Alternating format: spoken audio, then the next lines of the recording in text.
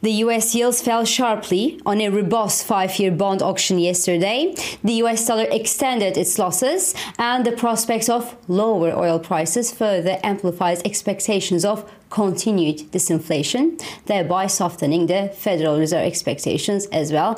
Now, whether Saudi Arabia can intervene in the scenario remains uncertain. So welcome. This is Swissquote's Daily Market Talk.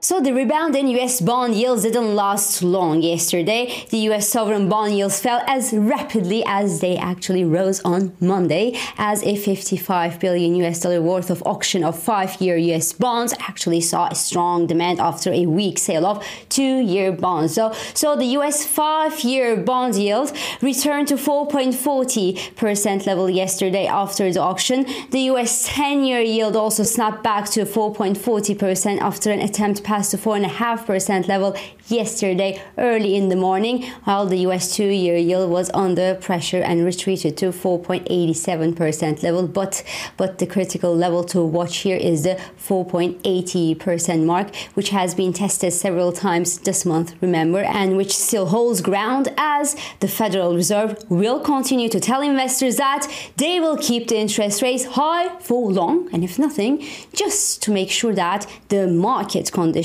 don't loosen too fast to put the Federal Reserve's inflation battle at jeopardy.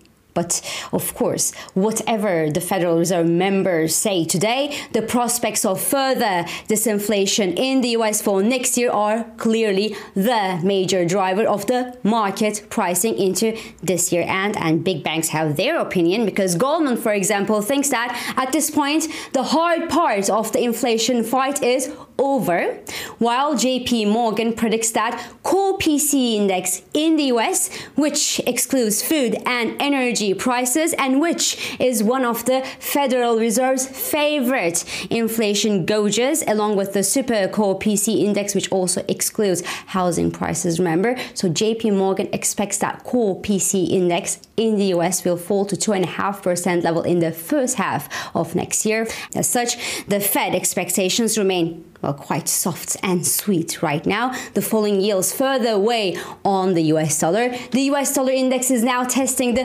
103 support to the downside and has given away more than half of the gains that it recorded between July and October this year. And obviously, the combination of falling long-term yields in the US and cheaper US dollar continues to push the price of an ounce of gold higher these days. This morning, the precious metal is trading just shy of the $20 level. But as I was saying at yesterday's episode, the upside potential in gold is clearly limited at the current levels, as the US bond rally will soon leave its place to consolidation and correction. So that's at least my base case scenario.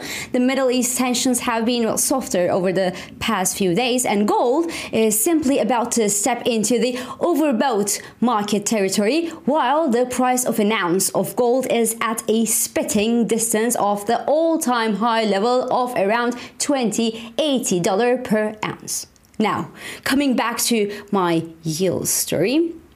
Even though a pause in the US bond rally would be healthy after an impressive rally over the past month, as I just said before, a deeper fall in oil prices globally could actually support a further rally in the US sovereign space still. And in fact, note that there is a positive correlation between crude oil prices and the US 10-year yield. So this means that the cheaper the oil prices, the lower the US 10-year yield, and simply because cheaper oil actually tames inflation expectations and hence softens the Federal Reserve expectations.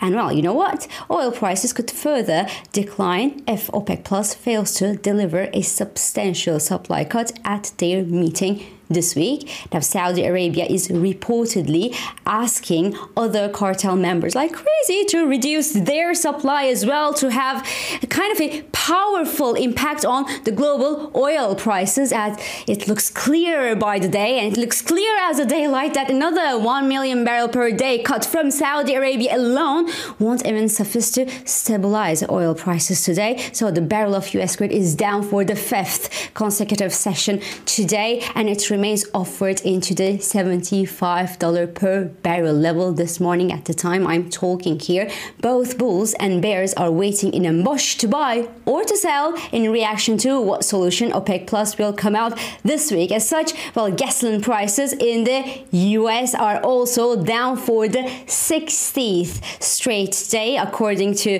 the Bloomberg data. It is good news, obviously, for the Federal Reserve's inflation battle, and it is even better news for the US President Joe Biden's election campaign next year. And look at this. We were discussing in the comments at yesterday's episode that the US actually must refill its strategic reserves at some point in time, and that should eventually throw a floor under the oil sell-off. Remember that? But look at what I'm reading this morning on Bloomberg News.